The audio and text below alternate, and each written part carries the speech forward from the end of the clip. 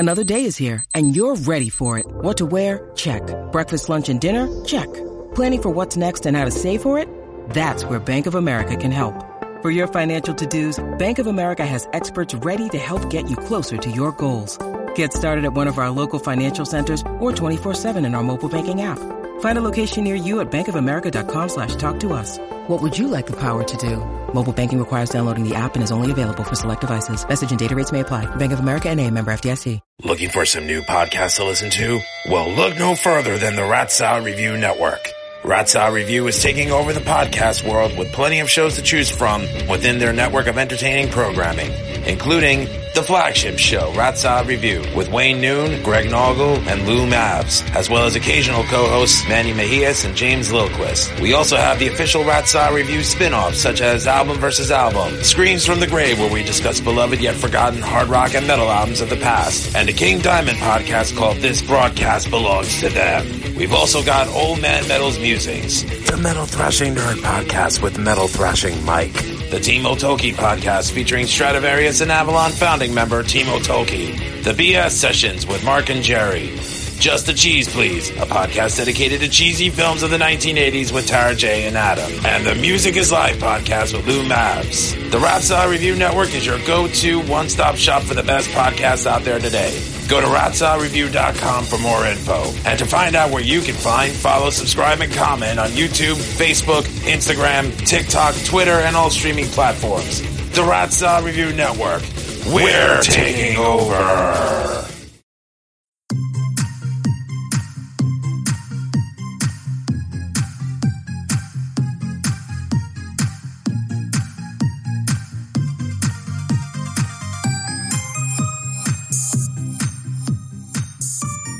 Hey, everybody, and welcome to Just the Cheese Please. I, of course, am Tara J, and I'm here with Adam. How are you today, Adam? I'm doing good. How are you? I'm great. I'm excited because today we are joined with us. We are joined with the kind of, I guess, the Papa Bear of this of the Rat Salad Review.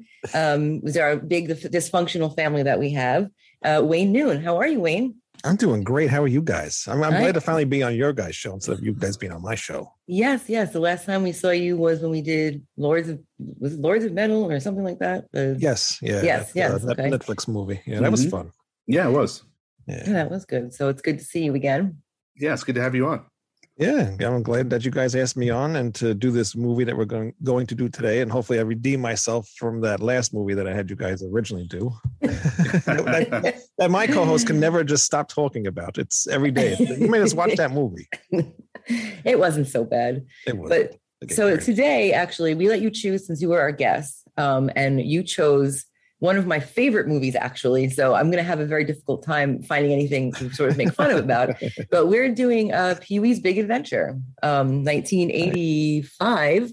And it was directed by none other than Tim Burton, which a lot of people don't actually know that. But once you do know that, you realize, oh, my God, like, how could you not know that? Because it's very, very Burton-esque.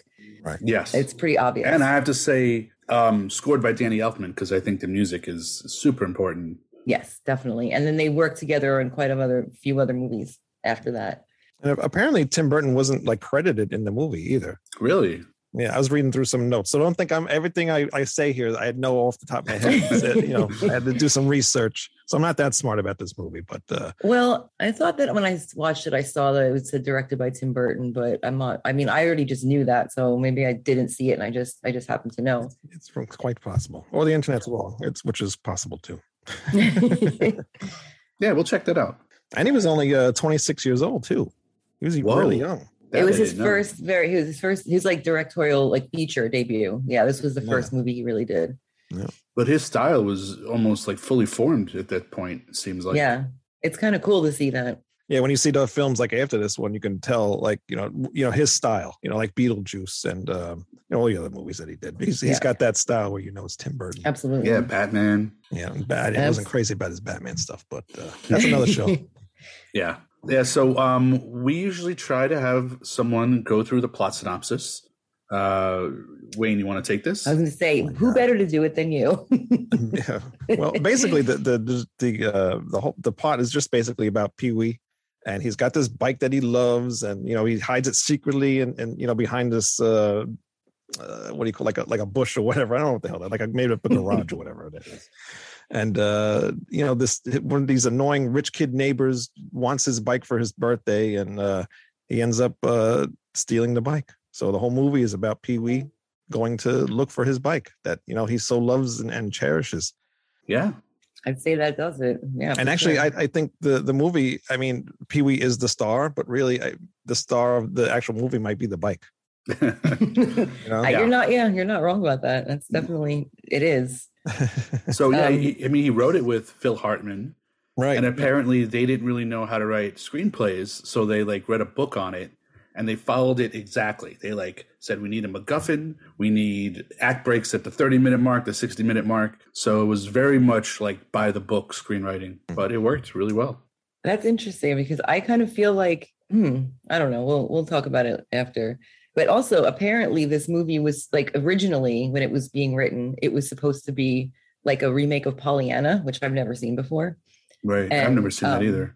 They gave everybody, I guess, on set for whatever, when they were on movie sets, they would give them bicycles to ride around so they could get from one place to another quickly. And the studio gave him a Schwinn, a 1950 Schwinn or something. And then they decided that he loved the bike so much that he actually decided to change the whole plot of the movie and turn it into this bicycle movie, basically. Yeah, well, good for him because it works. Yeah, it's perfect. I was reading some other stuff about this movie. It was supposed to be a parody of some kind of Italian movie called Bicycle something. Bicycle Thief. Yeah. Bicycle Thief. Yep. But it was also written by Dottie, E.G. Daly. Mm-hmm. And Francis Mark Holton and Diane Salinger, who plays Simone. So they all kind of wrote this movie together. So I thought that was kind of interesting. And then even Phil Hartman, he does make an appearance in this movie at the end. Yeah, towards the end. Yeah. And actually, a little known thing. I'll tell you where it is when we get to that part of when we talk about it. But Tim Burton is in this movie. Right. Oh, really? Mm-hmm. Yeah, see, it's funny because I wasn't a huge Pee-wee's Playhouse fan. I don't know if I've seen a single episode. Never even knew Phil Hartman was a character on the show. Get out of here. I don't know what it was, but I really liked the movie. I think it's because it needed Tim Burton and Danny Elfman for me to get into it. Because otherwise it was a little sophomoric, but I love the movie. Wow. So how old were you when you saw this? God, I must have been 7 or 8. I was going to say we were 7, 8 years old. That's probably around the same age or whatever. Which is funny because it came out so long, earlier before that. So I probably saw it around the same time. And but I was a huge Pee Wee Herman fan, and I would always do try to do his voice all the time. I would annoy my parents with the voice and do everything that he does on the show. And I just everything was Pee Wee Herman. It was either Def Leppard or Pee Wee Herman for me. That's which is a weird combination. Yeah. It's whoa, 2 completely sides of the spectrum. But hey, man, that's cool. No, I kind of liked the character, but for some reason I just didn't watch the show. I couldn't tell you why. So I liked it. I watched it. So the movie starts off with him in a bicycle race. He's in the Tour de France, and it's got this real epic music going. That's as soon as I heard the music, I was like, "This is definitely epic." Yeah.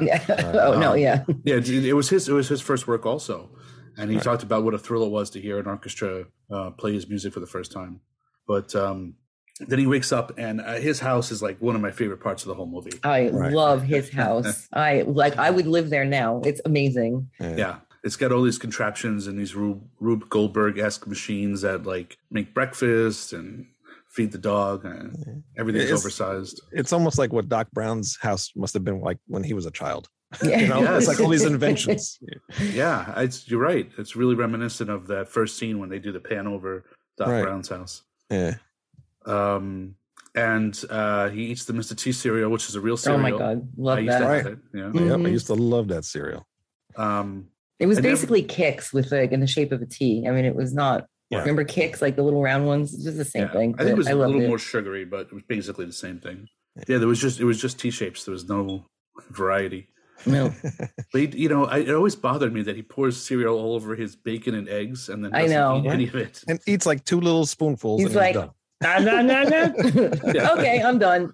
No milk or anything. And right? all of that, like all that whole, I used to call it the breakfast mousetrap because it reminded me of the game Mousetrap, and you set everything up and it's making his breakfast. And there's like 15 pancakes stuck to the ceiling, and he's got like, you know, all his eggs and everything else. And I'm like, he eats 2 bites of like Mr. T cereal. That's it. It's so annoying to me. Now, did it bother you guys that there was a dog in this movie? I know, Adam, you didn't watch the TV show. So Tara, he didn't have a dog in the TV show. So like, where did this dog come from all of a sudden? Are we supposed to like maybe separate ourselves from the TV show? It is, yes. So basically what happened was that the movie came first. The show spawned from the movie. So so the movie came first, and then he got the idea to do, because he was like, oh, well, this, you know, he wanted to be this character. So he decided to do the show. So it came after, and it's like completely separate from this. See, I should have known that. Yeah, I didn't know that. Because I also know he did like a show, like a theater show, like a stage, a stage show, and it was very dirty. He wasn't, you know, a kid friendly back then. No, it was not. But the dog doesn't really have. There's a couple of gags with the dog, but other than that, it's not really a character in the movie too much. Yeah, not really. That's why when I remember actually seeing the movie after, you know, because I used to watch TV show, and then when I finally got to watch the movie, I'm like, where's this dog coming from? It's just never made sense with me, because he never showed up in anything else ever again. Yeah, completely separate. So I have to say, like, I never understood. I don't know if this is a thing. Maybe you guys can shed some light on it. I never understood why he puts the tape on his face. Yeah. He like pulls his nose back and he puts it all, and then he pulls it off and he screams. I'm like, what was the point of that? I don't know. Like, why did you do that? Why is there scotch tape in the bathroom? Yeah. And then he stops, like he notices something on his face, and then he starts using it. And as soon as he puts it on his hair, I'm like, oh no. Yeah. This looks like a terrible idea. Why would you do that? Yeah. And then he's got the fish tank in the window. Oh, the yeah. Window, yeah. Right. And if you notice when he weighs himself, it says 98 pounds. I mean, he's a small man, but do you think he's 98 pounds? I don't think so. I mean, that's really skinny. Yeah, I don't think he's that skinny. No, not at all. He probably has it set on that purposely so he doesn't look like he gains any weight. Yeah. Who knew Pee-wee was so vain? Well, how old is he supposed to be? Is he supposed to be a man-child, or is he supposed to be a child? Yeah, he's not supposed to be a child. He's supposed to be a grown-up, but like a man-child. Exactly. But he isn't supposed to be like a kid. No. What about his neighbor? Same. They're supposed to be adults. I mean, I don't know how old he was when he did the movie. I'm assuming like he was probably in his late 20s. Does that sound right? I mean, yeah, probably. I'm not really sure, but I think he's supposed to be his age. Like he isn't supposed to be playing a child. But yeah, Francis, I hate that bloated piece of crap. He's such a jerk. Brat. I hate him. But he's supposed to basically just be the same thing. Like he still lives with his parents and he gets whatever he wants, and he's super rich and he's awful. But yeah. Anybody notice the fortune that he got? Oh, yeah. Don't leave home today, right? Don't leave the house today. Don't leave the house. Yeah, and then he just ignores it. He's like, yeah, whatever. Yeah. And I just should have never left, because look what happened. Exactly. Why would you buy like a fortune dispensing machine and not heed its advice? And then not listen to your fortunes. That's what I was thinking too. Yeah, right. So then he gets his bike out of the back, which is behind a bunch of security codes, and he polishes it, and then he runs into Francis. Yeah. It's funny. The funny part though on that thing where the thing comes up and it reveals the bike, and he goes, "I'm here," or "Good morning, I'm here." I die laughing every time I hear him say that, and just look on his face like he's like a little child getting a bike on Christmas, and you know, it's hilarious. He meets Francis, and just when you see him come up, you know there's going to be trouble. Like he just looks like a jerk.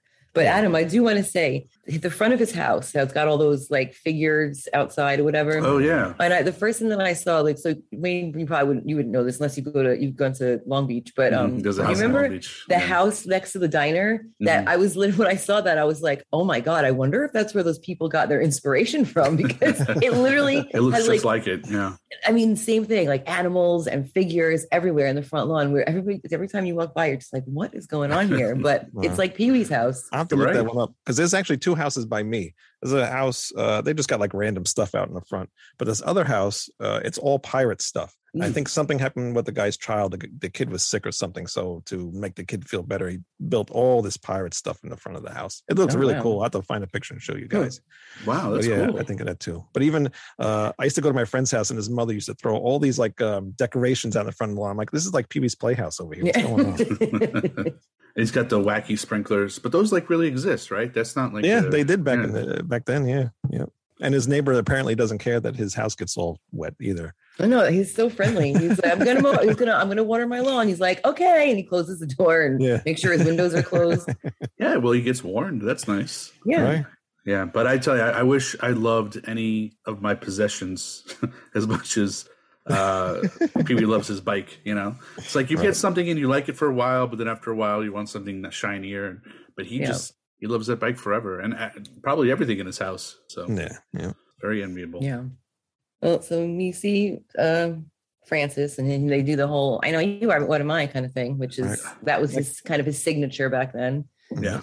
It came the thing to say in the 80s. Yeah. I mean, I kind of want to bring it back just to annoy everybody. Just refreshing watching this movie again today. There's so many things I would still probably say today. You know? And I do, just because it's just stuck in my head. It's like, I don't make monkeys. I train them. Right. Yeah. That was a good one.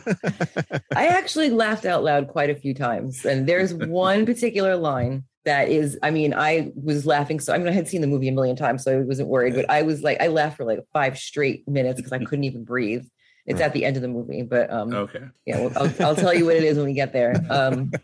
And this movie, I don't know anyone else. Did this movie scare you guys at all when you were a kid? Like it kind of scared me at some points. I mean, obviously the famous Large Marge scene, so we all know that one. But you know, the magic shop was creepy. Then like kind of came out with a huge head, and I just felt like the movie was a little bit scary. The nightmare scene in the hospital. Hospital. Yeah. Oh my God, that was so scary. Clowns, yes. Yeah. Yeah, when the clown got crazy after the bike was gone or whatever, that was a little scary. And then I guess with the shrunken head and the giant head thing was kind of scary. Yeah, like just certain parts of it, I was like, I remember being like kind of fearful when I was a child. But I mean, I loved it, but it definitely scared me. Yeah, it scared my son when he watched. He's like, I don't like that part. Yeah, yeah. Well, they wouldn't make it today. You know, we always have the discussion. They would not allow that level of fear and tension in a movie aimed at kids today. For kids, you know. Yeah, probably not. So he goes to the magic store, and seems like he's in with the owner, and he's trying out all the props, and some new props come in. Yeah. Well, before he gets there though, he wraps that bike around that car in the front with this chain. It just doesn't end. Yeah. There is actually a version. I mean, I guess it depends if you watch it like Letterboxd, like how wide it is. Yes. But years ago when I was watching this, on the very, very bottom, obviously it was a mistake. You can see the chain coming out of the canister. Oh, it was on the ground bottom. Because you can actually see false bottom exactly. And I was looking for it this time, but I couldn't see it on this version. So. But I was always like, yeah, he's got this thing on the side of his rear wheel. Like a saddlebag kind of. Its only purpose is to house the chain to lock it up, I guess. I guess so. Yeah. But obviously it's too much chain for that little thing. So you can see it coming off the ground. Yeah. And he ties it to that clown. Yeah. And he ties a little bit to the clown, and most of it's on the bike. It's like, like that's not how this works. Yeah. Yeah. So he goes into the magic shop. And he gets 3 different items. He gets trick gum. Yep. And the headlamp. Yeah. Goggles. Yep. And then the boomerang bow tie. Mm-hmm. Right. And he uses all of them at some point, except for the bow tie. I don't think he did. That. It's in a deleted scene. Yeah. Oh, I was like, he used the gum. He used the headlights. I mean, the goggle things. But I was like, he never used the boomerang. So it is a deleted scene. Okay. It's annoying because things come in 3 and he gets 3 things and he uses 2 of them. And he uses where's the 2 third? of them. Yeah. Right. And it's probably the one I would have liked to seen the most is the boomerang bow tie. Like, what would he use that for? Yeah, I'm kind of curious. That's annoying. Yeah. I wish I didn't know that, Adam. maybe it's available, but I'm guessing it's during the back lot escape because that's when everything he starts using all the crazy stuff. Oh, yeah. Well, actually, that's not true because he used the trick gum earlier. He uses the trick gum on Francis and his dad. He uses the headlights when gets dropped off when he's out on the side of the road when it's dark. Yeah. I still don't know what that trick gum did to the father because. Okay. Yeah. Thank you. I was like, why did he's like, oh, like, I mean, it's a real overreaction if the gum tasted bad or whatever. Yeah. It was like as soon as he put it in his mouth, right? Well, because with Francis, he had to wait for the stuff to dribble out, but the father immediately was upset. Yeah. So it must have been hot, but like you said, maybe it was instant. spicy. Yeah, I think it was hot. That's probably, maybe that's what it was, but it was very, I mean, I really never understood why he got so upset about it. He was really, really mad. Because he offers him 2 different flavors. Right. Spearmint or fruit. But he didn't buy 2 flavors in the magic shop. So Right. No. Yeah. it was weird. There's a lot of unexplained things in this movie. Like, how did that happen? Where'd that come from? Kind of thing. I guess they really wanted to keep it to 90 minutes. I think back then, kids' films were always 90 minutes. 90 minutes, yeah. So then he goes from the magic shop into the bike shop. He checks on the bike again. And it's still there. So we know it happens in this like 5-minute time frame of him being in Chuck's bikes. Right. And he runs into E.J. Daly. Right. Yeah. Who has curiously enough, a crush on him. Right. And he just treats her terribly. Yeah, he's mean. He's really mean to her. And he gives her this whole line about how she doesn't want to date him and he's no good. And then he just laughs. He's a loner and a rebel. A loner, yeah. And he comes out and his bike's gone. And all of a sudden now, like, you see the clowns is no longer more happy. menacing. Yeah, it's more menacing. Exactly. Turns evil. And he's freaking out. I think he goes back into the bike shop and then faints. Yeah, he takes blows that horn. His horn, yeah. For him, yeah. He's got his horn and he was like, I think he just like screams Dottie and then he passes out. Yeah, mm-hmm. yeah. Yeah, and a lot of the music had like accents, beats on that matched like action in the movie, which I think is for like if it was done in a real movie, it would be too over the top, But in a kids movie, like in a style movie, I think it actually adds to it that the music beats sometimes match the action beats. I like that. Yeah. Yeah. Then after he fell, the cops came or whatever, and then he's outside, like looking at like in the windows and stuff, and he sees like the shadow of his bike go by. And he turns around, and it's not there. And it's all like this kid playing with a robot or a guy on a unicycle or something. Everybody's on a bike, like literally everyone. Yeah, the tandem bikes. Yeah. And I always wondered if that was really happening or if he was just thinking that because he missed his bike. You know what I mean? Because I mean, guys were in business suits and he's riding a bike. It's like, it just seemed like just not this many people ride bikes. Right. Well, it's almost like, when you buy a new car and all of a sudden you see your car, everybody's driving your car. Everybody's driving. Yeah. You're just paying attention more. Yeah. Right. Exactly. It always reminds me of that Simpsons one where Homer's waiting for a gun. And everything he sees looks like a target, including like Ned's face as he's walking by.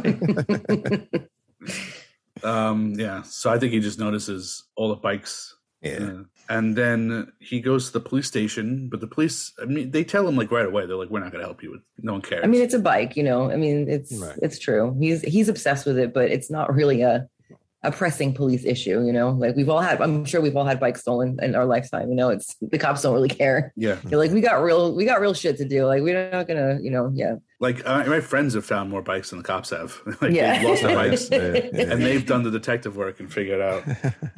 It's not a priority. No, not at all. Especially in the 80s. I mean, come on. Yeah. But the sergeant or the desk sergeant or whatever does say, retrace your steps, or who do you think would have wanted to steal it? And that's when he gets the notion, he remembers, maybe it's Francis. I mean, that's kind of funny that it took her to say that because literally just a few hours ago, he was saying, I want your bike, and then it's gone. I would be like, the first person I would be like, that fuck Francis. Yeah, right. Like that would be the first person that I would say. I don't know why it took a cop like the next day for him to be like, oh yeah. Exactly. Yeah. Well, that just shows you how upset and like I said, upset he was about his bike just being gone. Oh yeah. He was just so lost in his own. Yeah. Couldn't think straight. So he goes to Francis's house and he's got that butler who I'm assuming was a wrestler. I'm assuming. I swear to I can't think of who, but it had to. Yeah, it looks very familiar. He looks so out of place. Yeah, right. He's tremendous, giant Pacific dude.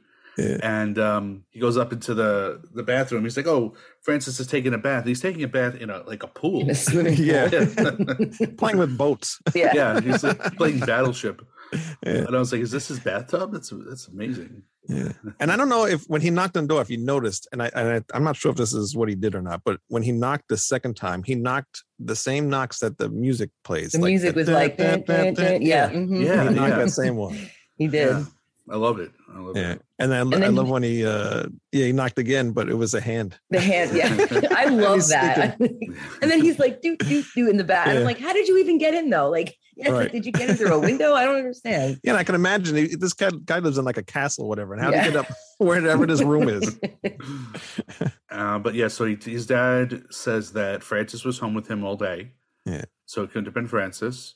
What does he do? Oh, does he put together that 217 piece evidence show for his friends and neighbors? So he has it like somewhere, in some basement. It looks like, I don't know, basement of the bike shop, maybe. I don't know. I don't remember. Oh, yeah. But it's like a million pieces, like exhibit Q, and everyone's just like, oh my god, like and it goes on forever, and there's nothing. I mean, there's not even the evidence isn't even evidence. It's like, this is a picture of me. Right. It's a picture of me without my bike. Like, He's like, Jupiter was in the 6th house. Well, before that too, though, we did find out that Francis did take it, and then he had some greaser looking guy. Yeah, hold away or whatever. Yeah, that's right. Yeah. So he did take it, but then he was like, I don't want it anymore because it's too much of a big deal. Too much. Too much drama. Pee-wee's is coming after it too much. So just get rid of it. He still has to pay for the theft and now the disposal. But the guy there, the greaser takes it and he takes it somewhere unknown. So now, instead of the audience knowing where it is and Pee-wee not knowing, now neither the audience or Pee-wee knows where it is, which I like better. Mm-hmm. Right. And so he assembles everyone and goes through all this evidence, but nobody really cares. It's not that big a deal to anybody else. Yeah. And there's no clues. So what are you going to do? And Amazing Larry thinks it's funny. Oh.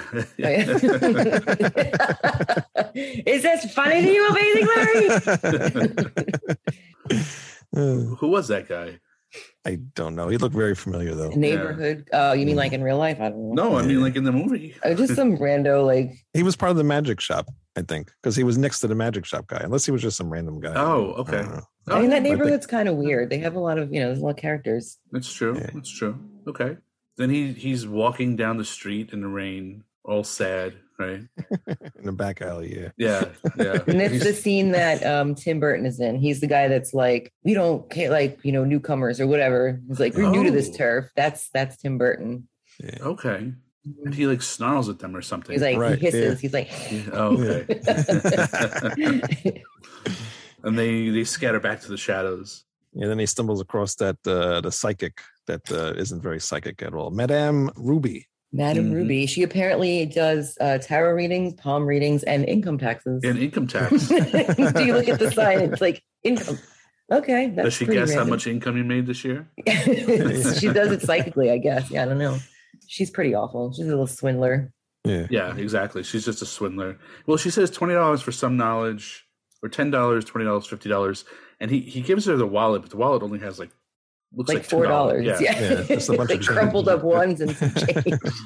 But she does notice the bike in the picture, because all his pictures are of the bike. So she's like, oh, it's something about the bike. Yeah. He's like, where is it? And she looks across the street, and was it a truck or was it the side of a building that said? It was the side of a building. It said Alan Moe's, like towing or something.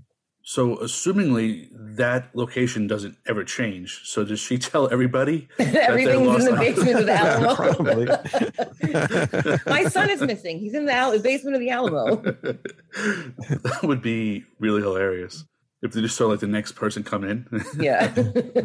Actually, it would have been funny too at the Alamo scene. Why does everybody keep missing their stuff at the Alamo? Right, yeah. He runs into other people like, oh, she told me my wallet was here. So I assume this takes place in California, I'm guessing. Yes. Right? Yeah. California and Texas, I believe, yeah. Yeah, well, yeah, he goes to Texas, but his home, I think, is in California. I think I read somewhere that the map on the wall in that basement scene that he has when he's going through all the evidence was a San Francisco map. Yeah, it definitely was supposed to take place in California. Okay. Like his home, yeah. So now he's got to go to Texas. Yeah, so the psychic tells him it's in the Alamo in the basement. He decides to hitchhike there. I mean, it becomes like a road movie, like a road trip movie. Mm-hmm. But he's got money for a bus ticket because at some point he tells Dottie, I'll wire you money for a bus ticket if you send me one. Right. But he decides not to take the bus to San Antonio. Instead, hitchhike with a hobo stick. Yeah, it's like the little thing with the kerchief on the back of it. Yeah. And for some reason, I don't know why, but this always bugged me that he was so close to the road when he was doing it. Like he was standing right on the white line. And then at one point he's lying down and he's actually in the road. I'm like, he's going to get run over. Why do they make him do that? I don't know why. I mean, I know it was like a set or whatever, but that always bothered me. Yeah. And he gets picked up first by, was it the prison escapee? Yeah. Mickey. Mm-hmm. Yeah. So that guy, I love Mickey. That guy has like top billing in the credits. Oh, really? It's like Pee-wee, Dottie, Francis, and that guy, and then like another heading where it's like other characters, and then everybody else. It's like, that's weird. Maybe he's got like just enough screen time where he's got to be, I don't know what it was, but it's weird. Yeah, I noticed that too. I mean, I looked up some things that he did, but nothing that I would like really care about. Like I don't know, but I loved him in that movie. I absolutely loved his character. Yeah, he was cool. I liked him a lot. Yeah, it was funny what he went to prison for.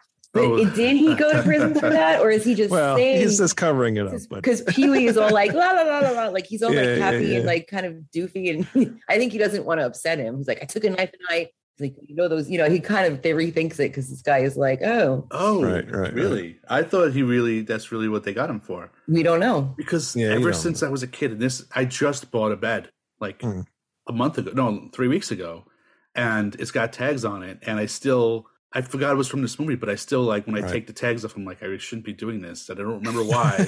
It's only for the retailer. It's not for people. It's only for the store. It actually says that now. It says like, it's so funny because we used to think that as a kid. Right. As a kid, we were like, oh God, you're going to go to jail if you do that. But it's And I think it's from this movie. Yeah, it is. It totally is. It totally is. But yeah, I guess we don't really know if he went to jail for that or if he was just saying that to, lessen the shock. So who knows? Either way, he was still wearing handcuffs, when he picked, and then, but I thought it was funny. It was like he puts Pee-wee's hand on the steering wheel and he goes to light a cigarette, but then he's all like, oh, like he can't drive. Like he's never driven before. Right. He's never driven. But why does he throw the cigarette out? Yeah. Like once it's lit, just use one. You can't. It's like I can't. Cigarettes, you can do both. Was he expecting him to steer the car for the entire length of him? That's what I was thinking. Why did you just toss that? That's so stupid. And then another part of this, like I just have to say, because if you remember, like before they get to the cop, like the roadblock thing, whatever, you see the bike on a truck. Right. But Pee-wee is looking at Mickey, and then Mickey starts laughing. No one said anything, but he starts to laugh. And it always made me wonder if he was like in on this somehow, like if he knew that he was, how would he? But it's just a very odd timing where the bike is going past, the audience sees the bike and Mickey starts laughing and you're like, well, wait, does he know something? But did you ever notice that? No, I don't. I've noticed that, but how would he know? He was in jail. He starts laughing and nothing? Right. That's what I'm saying. He just starts laughing. Like literally nothing happens. No one does anything. There's no reason. He just starts to laugh. He's like, ha, ha, ha, ha. And we're like, Pee-wee's looking at him and he's just like, the bike's going by. And I'm like, why does he do that? Probably because he got away out of jail and he's got somebody to, be with him now. So to talk to him. Yeah, that could be it. Yeah. Okay. But yeah, then the truck goes off an opposite way. The other way. Yeah. Yeah. And then they get to the roadblock thing. Oh yeah, the scene is hilarious. And all of a sudden, he pulls out that costume. Where did he get that sweater from? And the wig? Like, what in the world is going on? And the fake facial hair for the convict too. Right? Yeah, and so fast. I know. He's like, wait, I have an idea, and I'm like, and then what's really weird is that the cop and Mickey are both like eyeing him like he's hot as a woman. Right. The cop tells him, get out of the car. I want to see your outfit. A cute little outfit. And then Mickey's all like smiling at it because he's like, Pee-wee's still in his wig and he's like, la la. And then Mickey like looks over and he's like, all right, you look good. Like Mickey's eyes definitely traveled downward at one point. Yeah. He definitely gives like a little downward glance. I'm like, what are you looking at? I thought it was funny too when the cop hands him the picture of Mickey. And he's like, oh, I've seen better heads on boils. Like, like screams. And once they pass the roadblock, though, he takes out the facial hair and he undoes one of his buttons. Right. Part of his costume was the button.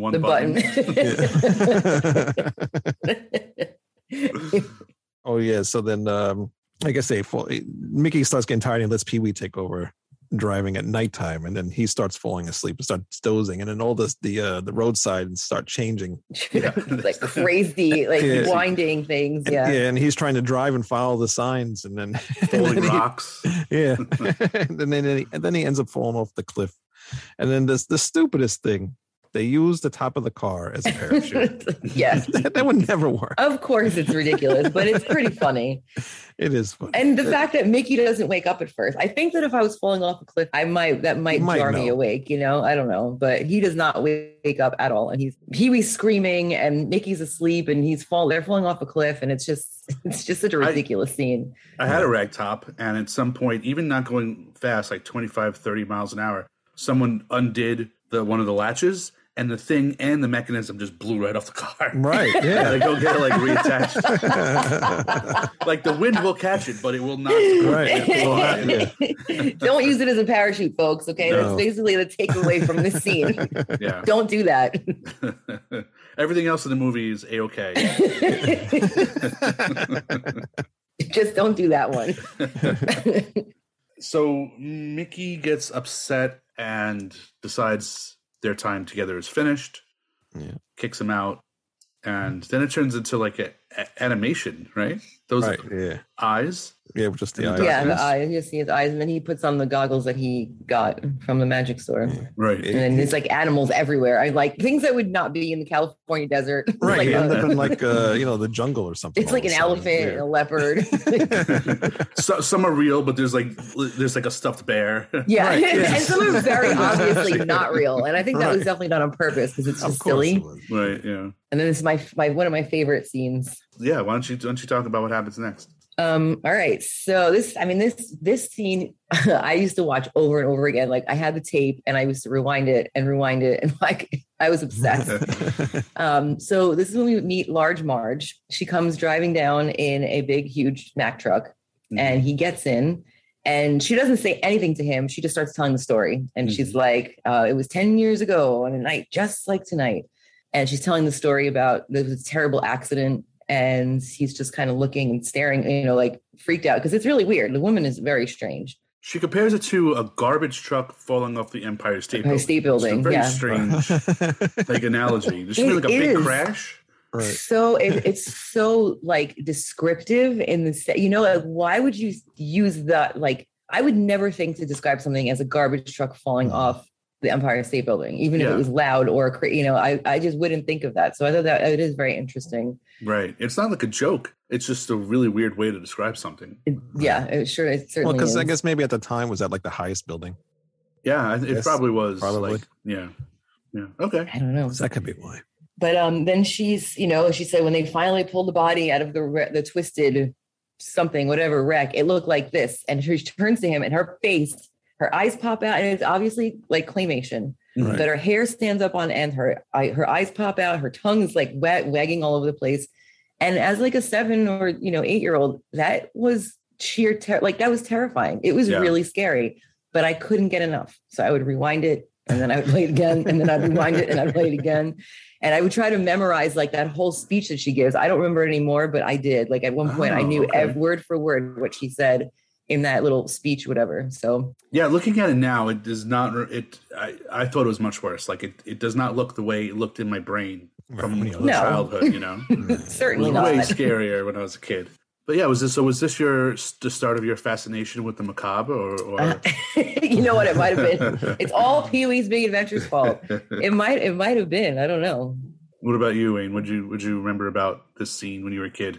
Yeah, that same thing. It scared me a little bit. I remember, but I loved watching it, so I would continue to watch it. And then even to this day, like if I'm driving at night, I would start to recite this little story. It was a night just like tonight. Wow. See, what always got me was when she walks into the diner. When he walks into the diner, right, and they all know the story, and she's dead. Right. That blew my mind. Yeah. As a kid, I was like, "What?" Yeah, and then they got her plaque on the wall. And that scene was a little scary too. I mean, the diner is very dark and strange and ominous. He comes in, he's just like, Large Marge sent me. I mean, because people don't usually say that. When someone says, "Oh, say so-and-so, tell them I sent you." You won't usually do that, but he actually walks up and says, "Large Marge sent me," and then it's just kind of like the record scratching. It's like, and then everyone's like, yeah. Yeah, I mean, most of the time when people say like, "Oh, you're seeing so and so," say hi for me. I'm like, "Yeah, no problem." And I never do it. Right. You know, right. it's I like, almost go never this. do. Yeah. I just forget. It's not because I'm being a jerk. It just I forget. Yeah, no, that's the first thing he does when he gets into. He's just like, places, "Large Marge sent me." Like as soon as he walks in the door. And that truck stop guy, he was actually the janitor in Beetlejuice. Oh, Yeah. Okay. I was like, why does his face look familiar? He also, I don't know if you noticed, he was wearing a Band-Aid on the side of his I face. did see Oh, that. did when Did he you turned- notice that? Yeah, right I near was his like, ear. that's odd. I Yeah. wonder if he really I guess he really did have a cut and they were just like, leave it. I don't know. It was weird because he had a Band-Aid. But I was like, he's such a distinctive looking guy. Right. And I'm like, I knew that I realized he was somebody. But yes, you're right. He was the one that was cleaning up like the afterlife hallway that was all weird. Right. Yeah. Interesting.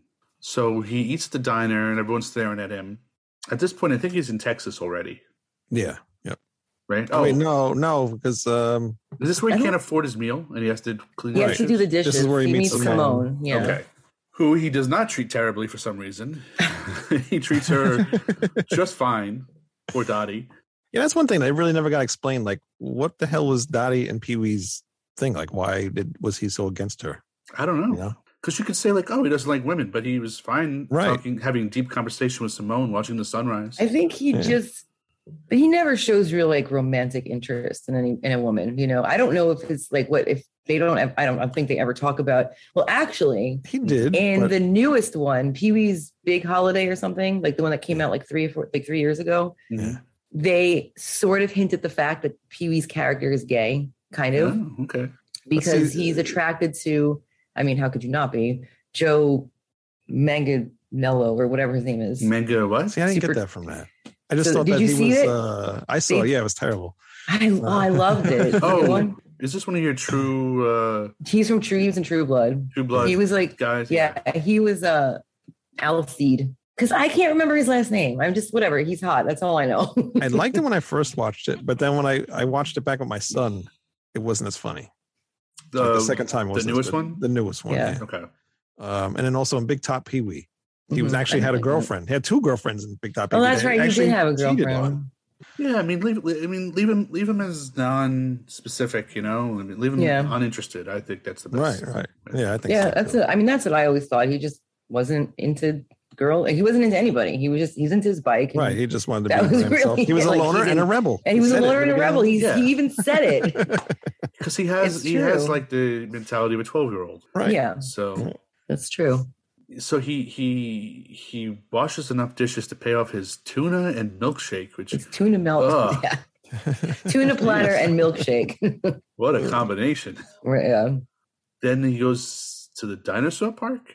Yeah, I want to go there. Where I always wondered if there was a real place that was like this, Yeah. where you could climb It into the is. mouth. I guess you can, but it is a real place. It's in California, and I don't know exactly where, but it's in California, and it's a real place because I looked it up because I've always wanted to go. And you could sit in the mouth. I guess so. Wow. I don't know. That I always wanted to go there too when I was a kid. I just assumed it didn't exist. Yeah, no, it's real. Actually, I think Tim Burton saw that, and he knew that it was going to be in one of his movies because he was like, "This is so cool." And then he ended up using it for that, but he had seen it and it was like in his brain, like that's what he wanted to film something there. I wonder if it's still there. I gotta look that up. Yeah, it's got to be. It's so cool. Yeah, it was really cool. Like sitting on the tongue was like the chair. Yeah. And then they had like the teeth, looking through the teeth. It was very cool. So there's a joke that happens here that I honestly have never gotten until today. But yeah. He's like, everyone's got a big butt. Today was the first time I actually understood what that meant, and it still took me about 5 seconds. He's like, let's talk about your big butt. And then that guy's listening in, like, what the hell's going on here? Yeah.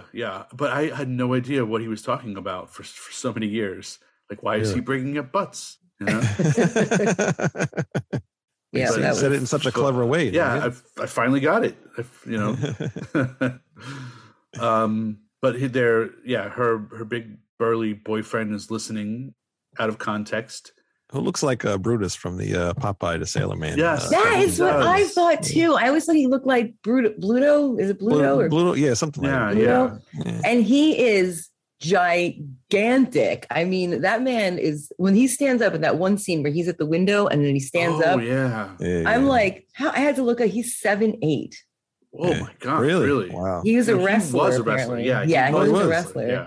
But like, How does he? I mean, that's crazy. He is the hugest I was so shocked because you don't, for some reason, when he's chasing him around the dinosaur park, I don't know why. Maybe it's the camera angle. You don't see that. Mm-hmm. But when he stands up and he's at the window, I'm like, oh my God. Right, yeah. A gargantuan man. When they're in San Antonio at the bus station, I felt the same thing. When he stands up, I'm like, is that really how big he is? Oh my God. Yeah. Like he grabs a bone, like I don't know what it's made of, but chases it around, trying to hit him, and then finally breaks it over his knee. Oh, okay. So this is when he jumps on the train. Right. Okay. Oh, yeah. Yeah.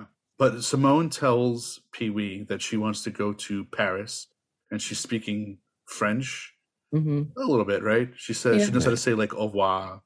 She says, I have a hard time with goodbyes in French. So I say au revoir. So I say au revoir. Yeah. Au revoir means goodbye, right? Mm-hmm. Yeah. Okay. Yeah. Then he jumps on a freight train and runs into a real hobo. Yeah. Actually, before he gets to the hobo, though, he has a dream. Oh yeah, he about the dinosaur eating his bike. This is where the first like dreams start to come in. Oh, okay. With the animation, that animated dinosaur or whatever. Right. The dinosaur starts eating the bike. But I thought that animation was like so cool. Like this is the second time we've seen animation in this movie, like with the large margin and now this. And I love that animation stuff. You know, that stop motion. Yeah, was that one that was claymation type? Yeah. Yep. Okay. Yeah. It was more like a claymation, not like cartoon looking. Yeah, no. It was more like the Evil Dead type claymation type stuff. And I mean, I thought it was pretty good for 85, you know? I mean, it was actually, it still stands up, I think. It serves its purpose for a child's imagination, for sure. Yeah. You know? Oh, yeah. Which I think is all we really need to do. You know, there's no reason to go over the top. But I remember that now. And it fits, right? He's worried about his bike, and his subconscious is. Yeah, he just came from the dinosaurs. And he was just a dinosaur, together. Exactly, yeah. So it all fits. Yeah, and then he wakes up and next to that the hobo, the toothless hobo. Yeah. Which is funny because you think Pee Wee Herman's annoying sometimes, right? Yeah, but this guy he's more annoying. He just wants to sing the whole entire time. He made him jump out of a train. That's how annoying he is. There's several times where Pee Wee Herman gets irritated with other people, and it's hilarious because he has no patience for anybody. It's like he has 5 seconds. He just wants to get out of there. He's like got ADD or something. I don't know. Yeah. But he exactly it sounds like a fun thing to like ride a train with a hobo and sing hobo songs. Hobo songs. And eating sardines. Yeah, hobo songs. Eating sardines. Sardines are good. I love sardines, actually.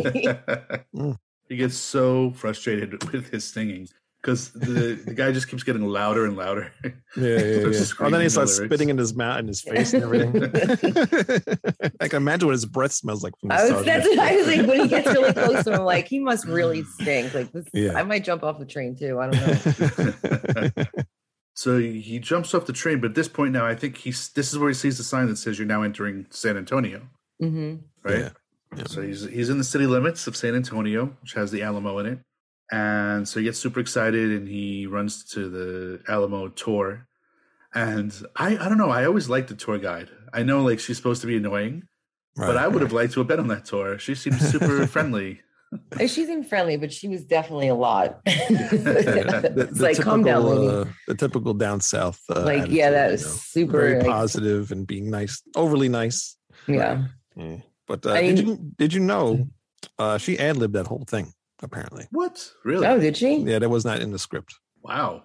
That's pretty cool. That was good. I mean, crazy. it was very good. It was very fitting, and she did a good job of that whole thing. Well, it surprised me that like it looked like it was all Texans and Mexicans in the tour. Right. Yeah. They should know about the Alamo. Yeah. You would expect it to be all foreigners or something, you know. And you would think they would know how to say Adobe. Yeah, it all looked like it was the first time they said Adobe. But the guy in the hat. Well, there's two guys in the hat, but the one guy, you know who I'm talking about. The one guy in the hat, he is just so enthusiastic. I can't even look at his face. He's like nudging up against Pee Wee because he's so excited about it. Oh my God, I can't with him. He's hilarious. And the one line I don't think I ever caught until today was she names like 3 or 4 ways of preparing corn. She's like, you can dry it, you can cream it, and it can be prepared in 1,000 other ways, which I'll tell you about right now. So she's like naming 1,000 different ways of making corn. And meanwhile, you see Pee-wee in the background, very annoyed. Yeah. Just wants to get to the basement. That's all he cares about. Yeah. So again, he gets super annoyed and doesn't have patience. Right. So he asks the tour guide, because I think the tour is over. Right. He's like, when are we going to see the basement? Right. And then everyone laughs at him because there is no basement. Which is not that funny to think, I don't know why everybody laughs at him. Right. But yeah. Maybe there's not a lot of basements in Texas. I'm not sure. I don't know. I know some areas don't have basements. I don't know, but he seems upset that they didn't teach that piece of information in school. Right. Yeah. He's like things that you just don't learn in school. So then he calls Dottie. He's starting to apologize to Dottie, and she thinks that he's going to finally accept her date of going to a drive-in, but he doesn't. Right. Yeah. He's like, he pretends to just like. He just wants her to, continue looking for her bike, his bike when he gets and back. then send him a bus ticket to go back. Right. I'm like, you're a jerk, Pee-wee. This poor girl just wants to go driving with you. You're literally asking her for a whole bunch of favors and not giving her anything in return. Yeah. Well, she's like, well, I'll send you a bus ticket, and rather than pay me back, you could take me to the drive-in. And that's when he's like, oh, what? I can't hear you. You're breaking up. I felt a little bad for his dog, too, because apparently he just left the dog.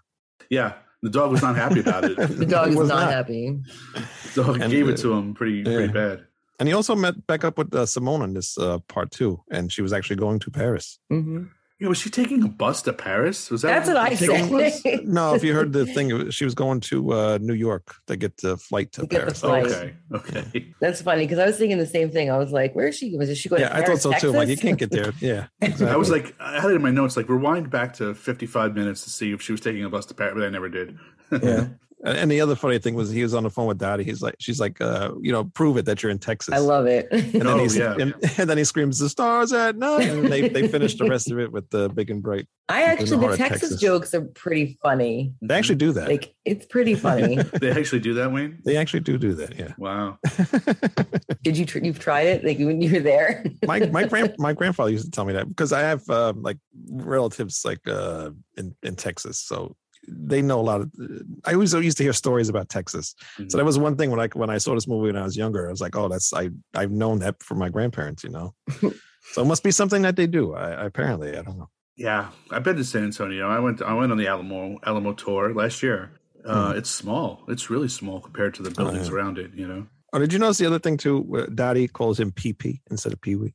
Yes. Yeah. She did. I was like, because she's got a little bit of a speech impediment, kind of. Right, she talks a little bit, strange. So I was wondering if that was an accident or if because it's after he wakes up when he passes out in the bike store. Right. I noticed it then. She's like, I was like, did she just say pee-pee? Yeah. And I was like, maybe she's just the way she says it. Is that a pet name? I don't know. I mean, maybe it's just the way she talks because she does talk a little like, I don't know. I'm not sure, but like some of her letters are not like the way she says them. So maybe it's, I don't know. Maybe it was just the way she says it, but I thought the same thing. I was like, she was like, pee-pee. And they just left it in there. Yeah, I guess so. Does he take the bus? No, because he gets chased around by Simone's boyfriend. Yep, he goes to get the ticket. She gets on the bus. Andy. Yeah, and then he's there, and then this is I think the Texas jokes are really funny. Like the Stars at Night thing is funny, and then when he does the bull riding, right? Oh yeah, it's like he's trying to hide from Andy because Andy's going to kill him. Right. And he wanders into this like bull riding area, and he's all dressed up, and they're like, all right, you're up. And they grab him, they put him on the bull, and he's on there for like 10 seconds, like breaking all kinds of records. Finally, he gets thrown off. And then when he's like, I can't remember anything. And then he's like, what do you remember? He's like, I remember the Alamo. And they're like, yeah. That cracked me up. Yeah, I don't think I got that as a kid either. No, I didn't get it either. But when I was older and I saw it, I was like, that is funny. Like the jokes were good. There was some good jokes in there. Yeah, then poor Andy got chased by the bull because he was wearing a red shirt. Yeah, he's wearing a red shirt. So he's members of the Alamo, and then what happens now? Is this the bar scene? I think this is the biker scene. The biker bar, yeah. He needs a phone and he's trying to call. I don't know. He calls the operator, but we don't actually know who he's trying to call. I don't think because he doesn't say, and he never makes the call. Okay. because he's like, I can't. And that's when he's like, I can't hear you. And he's like, I'm trying to use the phone. And everyone's just like, oh, hell no, you did not. Yeah. And I thought all those bikers looked familiar, but I didn't know any of them. Although the woman was Elvira, yeah. Right. Yeah. But you can't tell without her wig and her makeup. wig and the makeup. I looked totally different because I knew that it was her when I was reading about it. And I was like, oh, I'm like, that's her. Okay. Yeah. You never really know. And the bikers gang was called Satan's Helpers. Satan's Helpers. Satan's like helpers. Santa's Helpers. But Oh. I love it. And then they want to. They actually let him go. I think at first. They let him go at first. Yep, they let him go. But then all of a sudden, he just taps into one of the bikes and knocks them all down. And then the look on his face is like so priceless because he fucked up. Yeah, it's like oh man, and then they're just like, nope. Yep. And they have all these different ways that they're gonna kill him, but he's kill like, him. They're gonna tattoo him. They're gonna hang him. And they're gonna stomp him, and then we tattoo him, and then we hang him, then we kill him. So I have to be honest, I wasn't a big fan of the tequila dance because I didn't understand why he did it or why it won them over, or if it was a stick that maybe it was like a Pee Wee Herman stick that I just wasn't aware of, or was it just for this movie? It just came out of nowhere. It's something cringy. I have to say the dance. It's something silly, but I used to dance. I used to do this dance when I was younger. Yeah, I think a lot of people, did the little like pointing. Yeah, of course. But it was funny when he grabs the shoes from the dishwasher guy, whatever he was. So he takes them off and he's like 4 feet tall. Yeah. But the dance is very weird. But hey, it distracted the Satan's Helpers, and they became friends. I feel like they cared more about him smashing the beer bottles. That's what won them over. Well, it was like he wins them over because they're like he's being destructive. He's like, oh, like fuck this thing, and he's like throwing them on the ground. So they're like, yeah, that's so cool, right? But I have a confession to make. I actually, Adam, I don't know if you remember this. I had those shoes when I was like around 19. What? You remember that? No. I had a pair of white. Yeah, they were platform white, like loafer shoes. And they were, the platforms, they were literally, I used to call them Pee Wee Herman shoes. Yeah. I bought them at the little boutique I used to work at when I was like 18, 19. And I loved them. I don't know. Were you living at home or were you at college? No, I was going through when I was going to Nassau. I don't remember that. I remember that being a very big shoe back then. No, it was huge. I had a pair of them, and they were white, and they were big, huge platforms, and everyone called my Pee Wee Herman shoes. But yes, I had a pair of those. I don't remember this at all. Yeah, and you actually wore them outside the house all the time. I love them. How much height did it give you? Oh, they were like at least 3-inch platforms. Really? Like they were both like the heel. It wasn't like a heel. It was like the front and the heel were both like at least 3 inches. They were tremendous, and they were fat, like wooden, like wood platforms. They were. It was very odd. I don't know why I had them. I liked them at the time. Yeah, no, it's cool. I wish you still had them. I do too. I don't know what happened to them. I probably got rid of them when I realized how ugly they were. Oh, but everything ugly becomes fashionable again. It's true. All right. So where do we leave off? We left off at shoes. His platforms. Yeah. Yeah. He did the tequila dance. He won the bikers over. And then they're friends. And apparently one of them gives him a bike.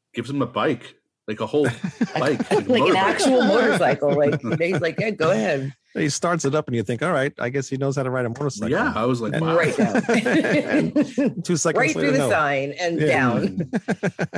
And then they take him to the hospital. But it's cute, like the whole, like when he's in the ambulance, like there's like a motorcade of like all the bikers. It's very sweet. I was like, oh, they like his, They escort him. That's really cool. They like him. Yeah. And this is where he has that dream. Yeah, and this is the scary one. And the one with the scary clowns. Mm-hmm. Yeah. This is very Tim Burton. Yes, exactly. And then also Francis makes an appearance in this too. He's actually the devil. The devil. And he's they're dropping the bike into like a little cauldron thing or whatever. And these fire on the bike, like a blowtorch and a saw. Right. Yep. And they're treating it like it's a person that they're mutilating. Very off-putting. But the funny thing is, when he finally wakes up, he looks on the TV. The TV's on, and he sees his bike on the TV, and some kid in Hollywood making a movie is talking about it on the news channel. Mm-hmm. So then he jumps out of bed and heads to Hollywood. That's Wayne from the Wayne from the Wonder Years. Wonder Years, yep. That little bastard. He was always a shit. Bastard in this movie too. He really is. He's awful. He's got that face. Like you just want to punch him in the face. You know? It's my punchable face. Yeah. And he plays that character very well. But see, this is where the movie starts to fall off a little bit for me. Like I love the movie up until goes to Hollywood. Mm-hmm. Really? Because it doesn't make any sense. And I understand that the movie doesn't make sense. How does it not make sense? Like, why did the bike end up there? And then it was donated. But like, where did it come? Like, what do you like? How? It's just it was on a truck, and now it's like all of a sudden it's in Hollywood, and the kid is going to donate it. But it was not part of the movie. It was like in the movie. I don't think it was really going to be donated, was it? It was part of the movie they were making. Part of the movie they were making, but like, where did it come from? They just like found it. I mean, it's a cool bike, so I get it. And then they want to make a movie about his life. It sort of became a little. I was like, I don't know. I love the ending of this movie. I think because it ended. You know, like there didn't need to be like a part 2. You know? No, I mean, I like the very, very end, but like when they're all watching the movie, but the whole and that chase scene is like forever. Oh my God, we'll get into that, but yeah.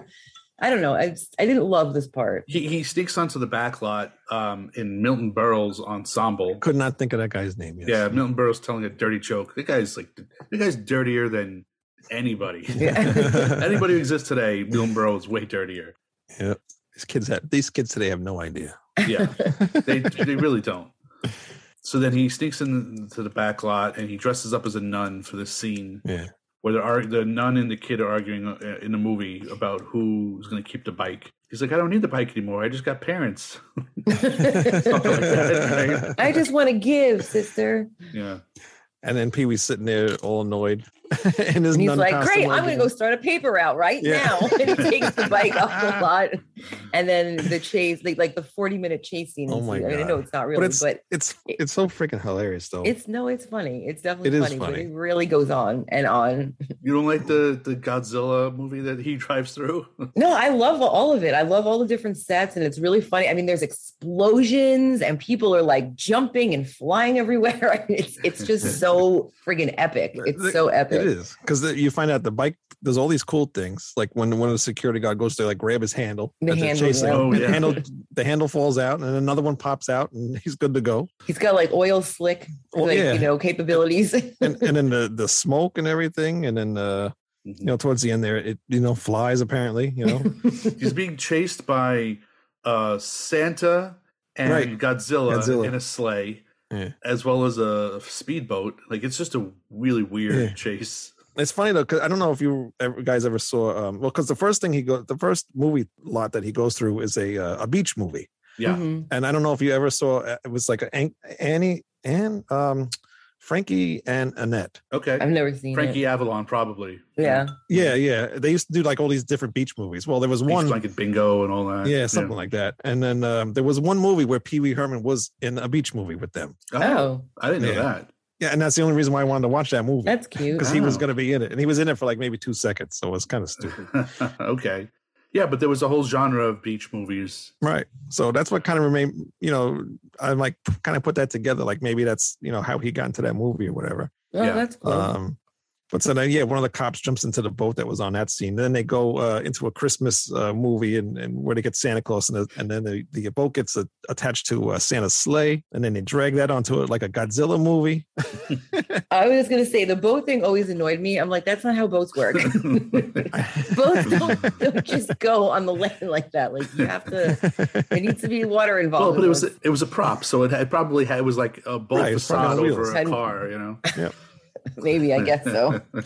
But my favorite part is when they finally got to Twisted Sister. They're in the lot making their video that doesn't exist, by the way, for the song "Burning Hell." Burning Hell. It's not a real song, is it? No, it is. It's a real song. Oh, is it? It is a real song? They just don't have a video for it. Yeah, another song that they would never do for a kids movie. Like, oh, he's going to drive to Twisted Sister singing "Burning Hell." Burning, yeah, you're going to burn in hell. But he flies past them. He says hi to them, whatever. Then the boat and the Santa and the Godzilla crash into the car. And then he puts up what are they called? Those matte paintings. Yeah. The backgrounds, huh? Mural. Mural. Yes, thank you. Mural. But I think there's a specific name when they're in the backdrop of a movie or something like that. But he puts it up and it's like the Roadrunner, like you know, where they crash through it. It looks like the road keeps going, but it's just a painting. What is it? Yeah. Yep. And he launches himself into like another neighborhood or something. Right. Yeah. All of a sudden, he's like, he's home free. You know, he's good. And not like no one's chasing him anymore. And he comes across. The scene is so random. I love very it. Random. It's so random. It's just like, we did not need this scene at all. But no. I mean, I really do like it. It's very funny, but it's like, what the fuck? And then he's a pet store on fire. Right. And he's like, yeah. I gotta save the animals. It's right. like, you forget, because it's like, this has nothing to do with the plot. It's nothing to do with anything. It's just really weird. And I'm like, this is a very strange pet shop. They have ducks, they have chimps, but there's no cats. Right. It's like, there's not a cat to be found, but you can get a monkey. I'm like, all right. The snakes, yeah. Well, it is Hollywood. Yeah, that's true. I gotta tell you, going for the chimpanzee first was smart. He's like, you can help me. You can help me. Yeah, he's like, you can help me out. And then, like, I mean, it's very funny because every time he passes the snakes, he's like, whoa, like he just doesn't want to do it, but he has to because he loves animals, and he's just like, fine. And he comes out screaming with two fistfuls of snakes. Oh God! Like passes out. I could not even touch those. The other day, I don't know if you guys saw my post. I had a snake in my yard. Oh yeah. No. Freaked me out so much, man. What'd you do? What'd you do with it? He slithered under there was like a hole, like where my patio is. There's like he must have dug a hole, or some other like mole or whatever dug a hole in there, and he just slid under it. Yeah, wow. Scared the hell out of me though, because I was weed whacking and I hit him with the weed whacker. I'm like, oh crap, now he's gonna get pissed off. It's gonna get me. Yeah. Wow. But he hit under the chair for a few minutes and then he kind of like slithered away. But it was crazy. So they finally do catch up to him though, after all the chaos he caused on the movie set. Yeah. Well, right? he gets right, because the guy, one cop is, or firefighter is like, this boy's a hero, and he's like, this boy's under arrest. So yeah, he comes out with the snakes at the last trip and he faints, and then they arrest him and they bring him to the head of the studio. And he thinks he's going to get in trouble for all the chaos he caused at the studio lot. But they say, no, we want to turn this adventure into a movie. Which it just doesn't really make any sense. Like, it's just weird, you know, they're like, oh, we want to make a movie. And then there's like, not Josh Brolin, his dad. James Brolin. Yeah. And Morgan Fairchild. It's very strange. I loved it. I loved the movie within the movie. It was great because I like the way that he's, you know, they're like these attractive people, and it's very serious. Oh, I have to remember to ask this, but like, it's all kind of serious, but it's also him. He's like PW instead of Pee Wee. Right. And then he like, at one point he's like, I know you are, but what am I? Yeah. This is so stupid. And the bike is like a high tech like kit from Knight Rider type motorcycle. Well, it's like a motorcycle, yeah. And it gets chased by ninjas. So in this scene, do you think that the presidents of the United States of America were influenced by that scene? Because in the video for Peaches, aren't they sitting there and all of a sudden ninjas start dropping from the trees? Yeah. And I was like, oh my God, this reminds me of that video. And so I don't know. I was like, I don't know if it was, you know, they were influenced by it, or they, whatever, maybe just people like ninjas. That's interesting. Yeah, that's a good point. It's very possible. Yeah, I have to watch that. I forgot about that video. A long time. Yeah. But Pee Wee does have some cameos in the movie. Mm-hmm. I love his voice, Mr. Harmon. Paging Mr. Harmon. It's you have a telephone call at the front desk. A telephone call. It's so great.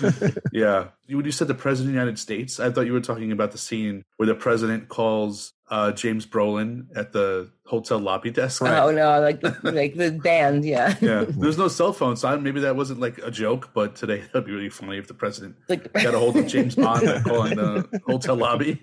Hotel lobby. And then we see all the characters watching the movie. And I do love this part when they go through it, everybody that he's met and all his friends and, you know, just people along the way. And they're all there coming to see the movie. I think it's very cute. And when he sees, this is my favorite in the whole, this is when I couldn't stop laughing. When he sees Simone and her boyfriend, Pierre, and he's like, and they're like, he's like, I got you French fries, you know, whatever. And they're like, oh, merci beaucoup, Pee Wee. And he's like, merci, blah, blah, blah, blah, blah. It gets me every I love that. It is so funny. It is very funny. And I love when he tries to give Mickey the saw in the hot dog. The file. Like, and 1 foot long, and he's like winking at him. And he loved that movie. He's like, this movie's amazing. Oh my God. He was like very enthusiastic about it. Oh my God. So he's like, wow, Pee-wee, that's amazing. He was really into it. I love Mickey. He was a good guy at heart. But then he does a dick thing for Dottie again, because Dottie's like, right. Oh, did you forget my candy? He's like, yeah. He's like, oh no, I didn't. And then he just throws it up in the air. He throws it in the air. She catches none of it. But he had like 2 boxes. He had like Milk Duds and something else when he was coming back to her. So I don't know why he didn't give her that and why he threw a bunch of shitty pieces of candy up in the air for her to catch. They all came down and like it hit her in the head. She's just like, But the funny part in the actual movie, not the Pee-wee Big Adventure movie, but the movie that they made of him, he's in the background.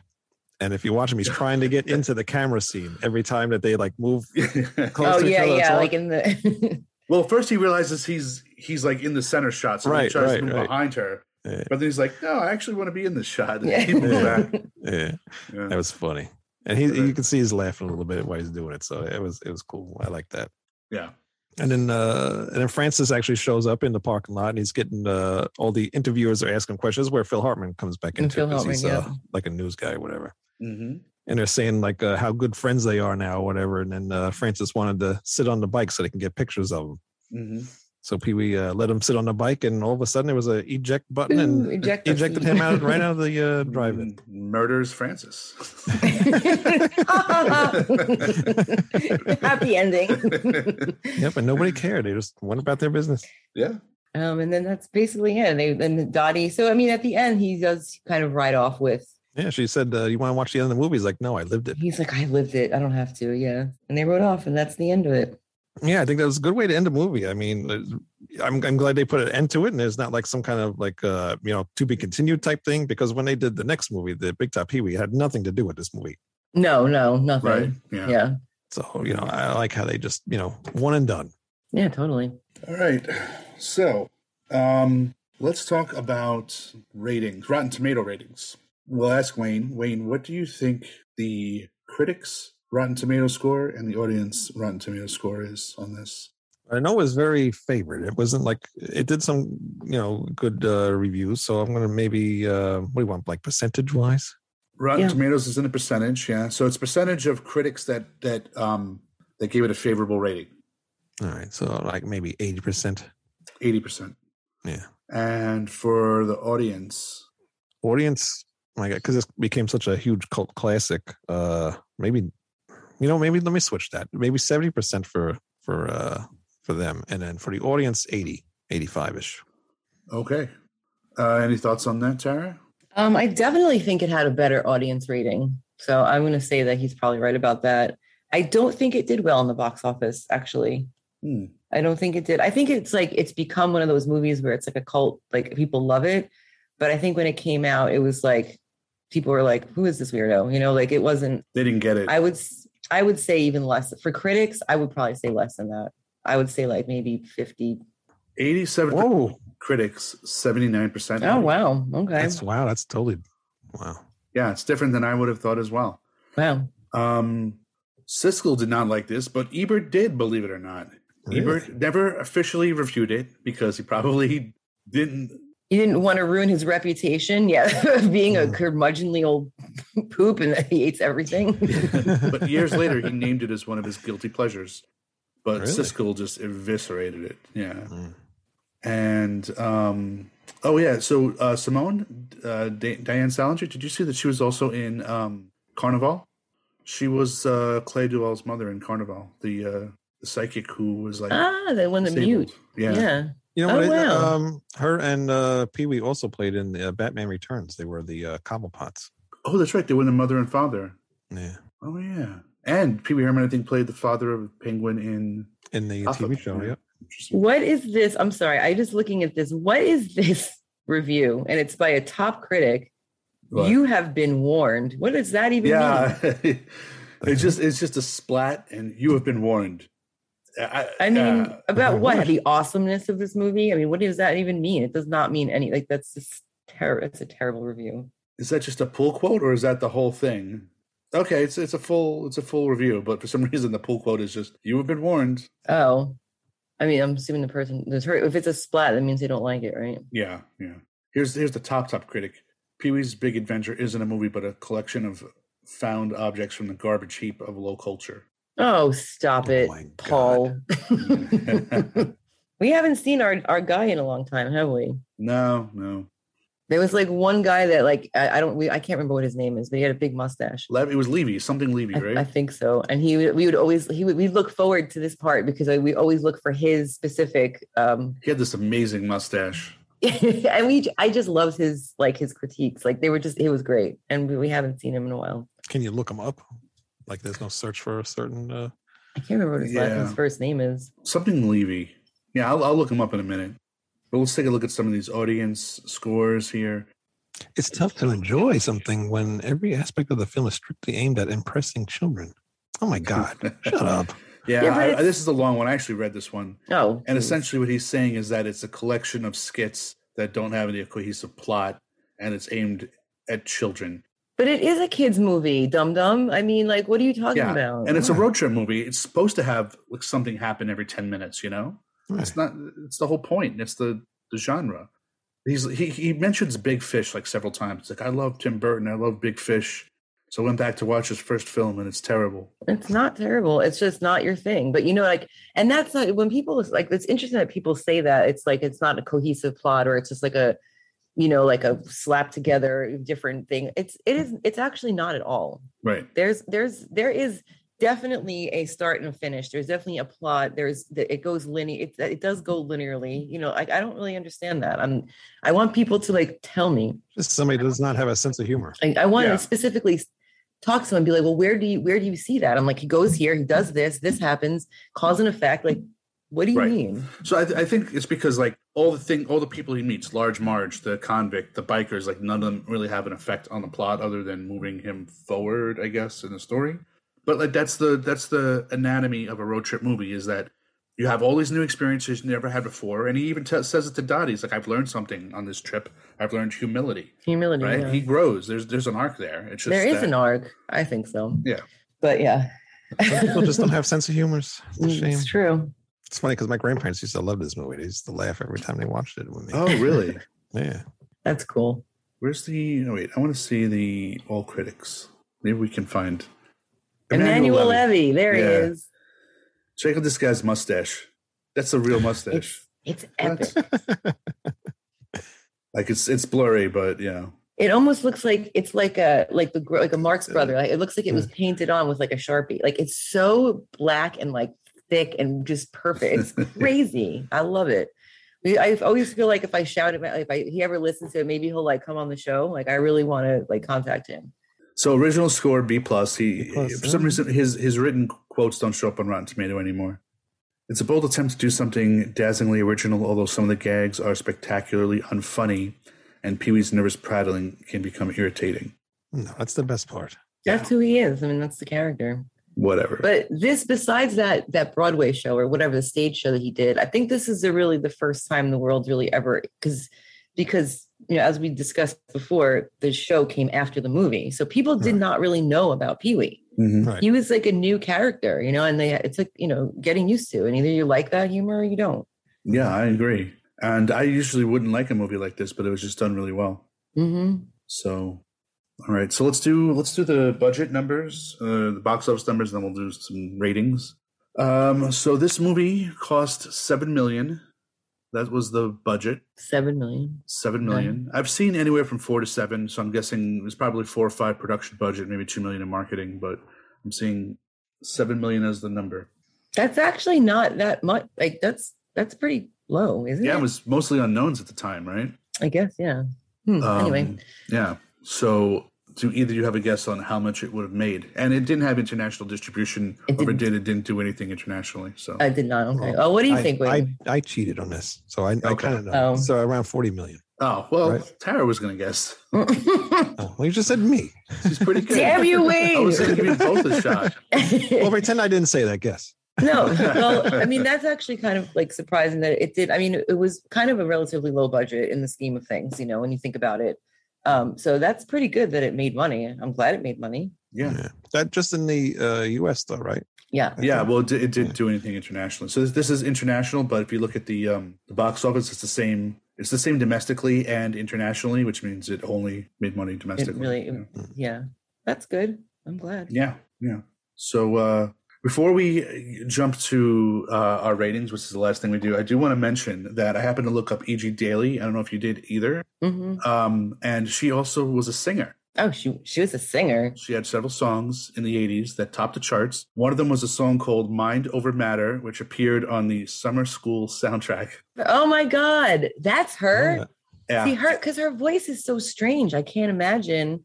You know what I mean? Like, because her voice is just her speaking voice is very strange. Yeah. So I won't subject you to listen to the whole thing, but there's a video that has the entire cast. Oh my gosh. That's awesome. They fall asleep and it becomes the final exam becomes a dance club with her singing. That's so funny. And this is the Mind Over Matter song. Could we just watch this?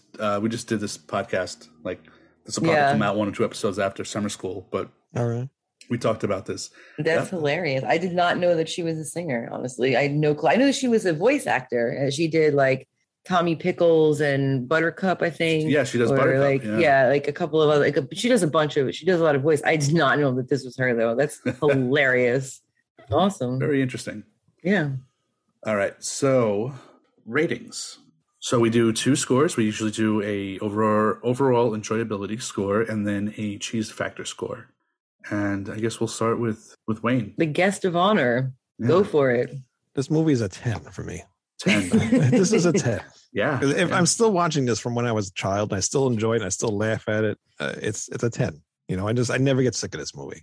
And it brings back a lot of memories too from when I was younger. Yeah. Cheesy factor, I don't know. It's really not cheesy, is it? Mm-hmm. Well, everyone's cheesy? Got their own definition, so. Well, my definition of cheesy is totally different from you guys. I don't think this movie's that cheesy. I mean, it's a little corny, some crazy, kiddie things, but yeah, I don't think it's that cheesy. I'm going to go 0 on the cheesy. I want to dig into this cheesy versus corny comparison in another episode. we do actually. We've been talking about because our podcast is called Just the Cheese Please, and we do cheesy movies. But everyone does have, like you said, everyone does have a different definition of what that is. So we wanted to sort of shed light on what we consider cheesy and why we choose the movies we choose. Right, so that episode will be coming up. We'll be doing that. Good. That's a good thing to do. Yeah. And we may have a gimmick for that one. We've been toying with this idea of a live gimmicky version of that show, but I guess we'll see if we can make that happen production wise. Yeah. All right. Good. There's been some challenges, but so wait, did you give it a numerical value for cheesiness? 0. 0. I don't find this movie cheesy. 10 and you just go right to the extremes. Go right to 10 and 0. 10 and 0. Very binary. Okay. I can't think of anything that's like what would be cheesy to me on this movie. So you basically think that every other movie in existence is cheesier than this movie. Yeah, pretty much. No. I mean, I guess that the movie they made of the movie is kind of cheesy. Okay. It's supposed to be cheesy. That's it's fair. Supposed to look cheesy. All right, so I'll get a 1. 1 cheesy. Okay. For me, I would probably say, as far as enjoyability, I'm going to give it a 9. I mean, a 10. A 10 is hard, but I mean, I do love this movie, and it is a movie I can watch over and over again, and I don't get tired of it. I think it's aesthetically stunning. I love the landscapes. I love I just love so many things about it. And again, it's also the same for me. It's nostalgia. I can remember places that I watched this movie, at a friend's house or my grandparents, I remember where I was. So I'm going to have to give that a 9. And for cheesy, I mean, maybe I'll give it a 1 as well. I feel like there's some elements of cheese. I mean, that dance that he does, I'm sorry, with the tequila dance, I might be in the minority on this, but I can't stand that. It actually makes me oh God, please just stop. And the movie that they make is very cheesy. So there's a couple of cheesy elements, but it's not really very cheesy to me. So a 9 and a 1. Okay. So this is going to be very interesting. Because, I am also going to give it a 9. I was going to give it an 8, but actually I changed my mind listening to Wayne describe that, hey, this is a movie I saw as a kid. still enjoying it to this day. So I think a 9 is appropriate. I think this movie had cheese to it. I think that if I'm saying that, the average cheesy movie is a 5, I'm going to give this one a 5. I think this is from my definition of cheesy. I think this was an average amount of cheese for a cheesy movie. Like, what is the cheesiest thing in this movie that you've seen? Like, what is cheesy for you in this movie? Yeah, see, I want to save that for Well, edit this out. They'll just tell me. Okay. I mean, honestly, I don't want Tara to hear also, but basically has to do with surrealism and generally unbelievability, surrealism, that type of stuff. I find to be, but only done in a certain way. So I'll expand on it more in our episode coming up. I kind of get it. All right. But it's weird because something that everyone just agrees upon the definition of, but no one's ever really discussed it. Right. Yeah. Because we get a lot of congruence, but there's also some divergence as well, Yeah. See, cheesy to me means like it's bad. Okay. Like it's like just bad. It's just terrible, Like, why would you do that in a movie? Just doesn't make sense. I mean, everything kind of made sense in this movie in a way, a little bit, a lot of it was far-fetched and, out of a realistic world, but that's kind of Pee Wee Herman, But far-fetched doesn't mean cheesy. See, that's like where, for me, like they're not synonymous. Like you can be a fantasy movie, but it's not cheesy, so it could be far-fetched and ridiculous, but doesn't make it cheesy. And we've actually had that exact conversation where at some point when I was giving a cheese rating, I was saying like, I want to rate this high in the cheese meter, but I think it's just because the movie was bad and I don't want to give it a high cheese factor just for being a bad movie. Right. I want to separate the two. I remember actually saying that, but I know what you're saying. When you see a bad movie, you want to call it cheesy, you want to think it's cheesy, but I'm trying to like actually narrowly define it. So it'll be interesting to have that conversation when it comes up. Yeah, definitely. But thank you thank you so much, Wayne. Yeah, I had a lot of fun, and I really enjoyed watching this movie for the millionth time. And next time we'll have to have you guys pick me a movie to watch. Okay, I like that. I'm tired of giving people things to watch, so it's my turn. Yeah, no, that's fine. And you said you haven't seen all that many. You're not a huge movie buff, a huge movie guy. And as you can tell, most of my movies that I have seen are bad movies. So, I mean, you're lucky we didn't do the original movie I wanted to do. The original movie you wanted to do? The original. Gosh. The one that's only available on this blurry YouTube? Yeah. The blurry YouTube murder movie. The one that is super proud of the fact that it was only available on VHS. On VHS, yes. Yep. And there's like 4 sequels to that too. Stop. Oh, is there really? There is 4 sequels to that. They actually made more of that? Oh, my God. Wow. That's insanity. Yeah. So I think Tara wanted to watch it. She just didn't want to watch it. She did. I know, I do. I do want to watch it. And I think it would be really cool to see it and like, talk about it. But I just feel like, I don't know. It just wasn't really the place. Maybe. I don't know. I had a friend who used to hang out with us all the time. Because he just had nothing to do. So one night he came over to my house and he's like, "You want to watch a movie?" I'm like, "Whatever." Tells me to watch that movie. And we watched the whole entire thing. And I'm like, "Oh my God, this is just so terrible." But I had to watch the entire thing to see what the hell happened. What happens, of course. Just like with the we have all movie. Been there. All right. So maybe we'll find a way to talk about it. We'll talk about it. I might do it on our show for Halloween or something, maybe. Oh, that would be great. Yeah. Because last year we did a bunch of Halloween movies. And then Lou wants to do... what's that? The zombie movie, the Night of the Living Dead. Okay. Yeah. Because now it's like a free domain movie, so we can kind of watch it while we're on YouTube. Oh, yeah, without getting in trouble. Yeah. So the original, like I the 1960 George Romero, whatever. Wow. I believe so. I think that's the movie he said. Yeah. Interesting. Cool. Like a live commentary. Yeah, so that might be kind of fun. Maybe I'll have you guys on the show as well when we do that. Yeah, that's right up Tara's alley. Very cool. We will be doing it. So yeah, awesome. Let you know. All right. Well, thanks again, Wayne, and you guys. Thanks Sorry. Go ahead. I was going to say you can find Wayne at Rat Salad. Is it just Rat Salad? Rat Salad Review. Rat Salad Review. That's right. I always forget the review. Right. Everybody does. Everybody that belongs to this network forgets the review. Rat Salad Review. We are bad children. I'm sorry. God, there's a new show that we just started putting on. There's a new metal guy. A metal show, yeah. A metal thrashing nerd. He just came on the podcast. God, there's so many people. Just go to ratsaladreview.com and you'll see all the shows on. We're all there. Everybody's there. We're on YouTube and iTunes, Spotify, Stitcher, all that stuff. So you can find us everywhere. Awesome. And you can find my music stuff too. projectresurrect.bandcamp.com. So if you like heavy metal, you can find that there. And then there's some more stuff coming out too. I'm going to be doing a radio show soon, so there's going to be a lot of stuff coming out from me. Oh, awesome! Excellent. You won't be able to escape me. We'll be following for sure. Yeah, that's great. Thank you. Yes, no problem. All right. Well, that's it for the show. Thanks, everyone. We'll catch you next time on Just a Cheese, Please. Stay fresh, cheese bags.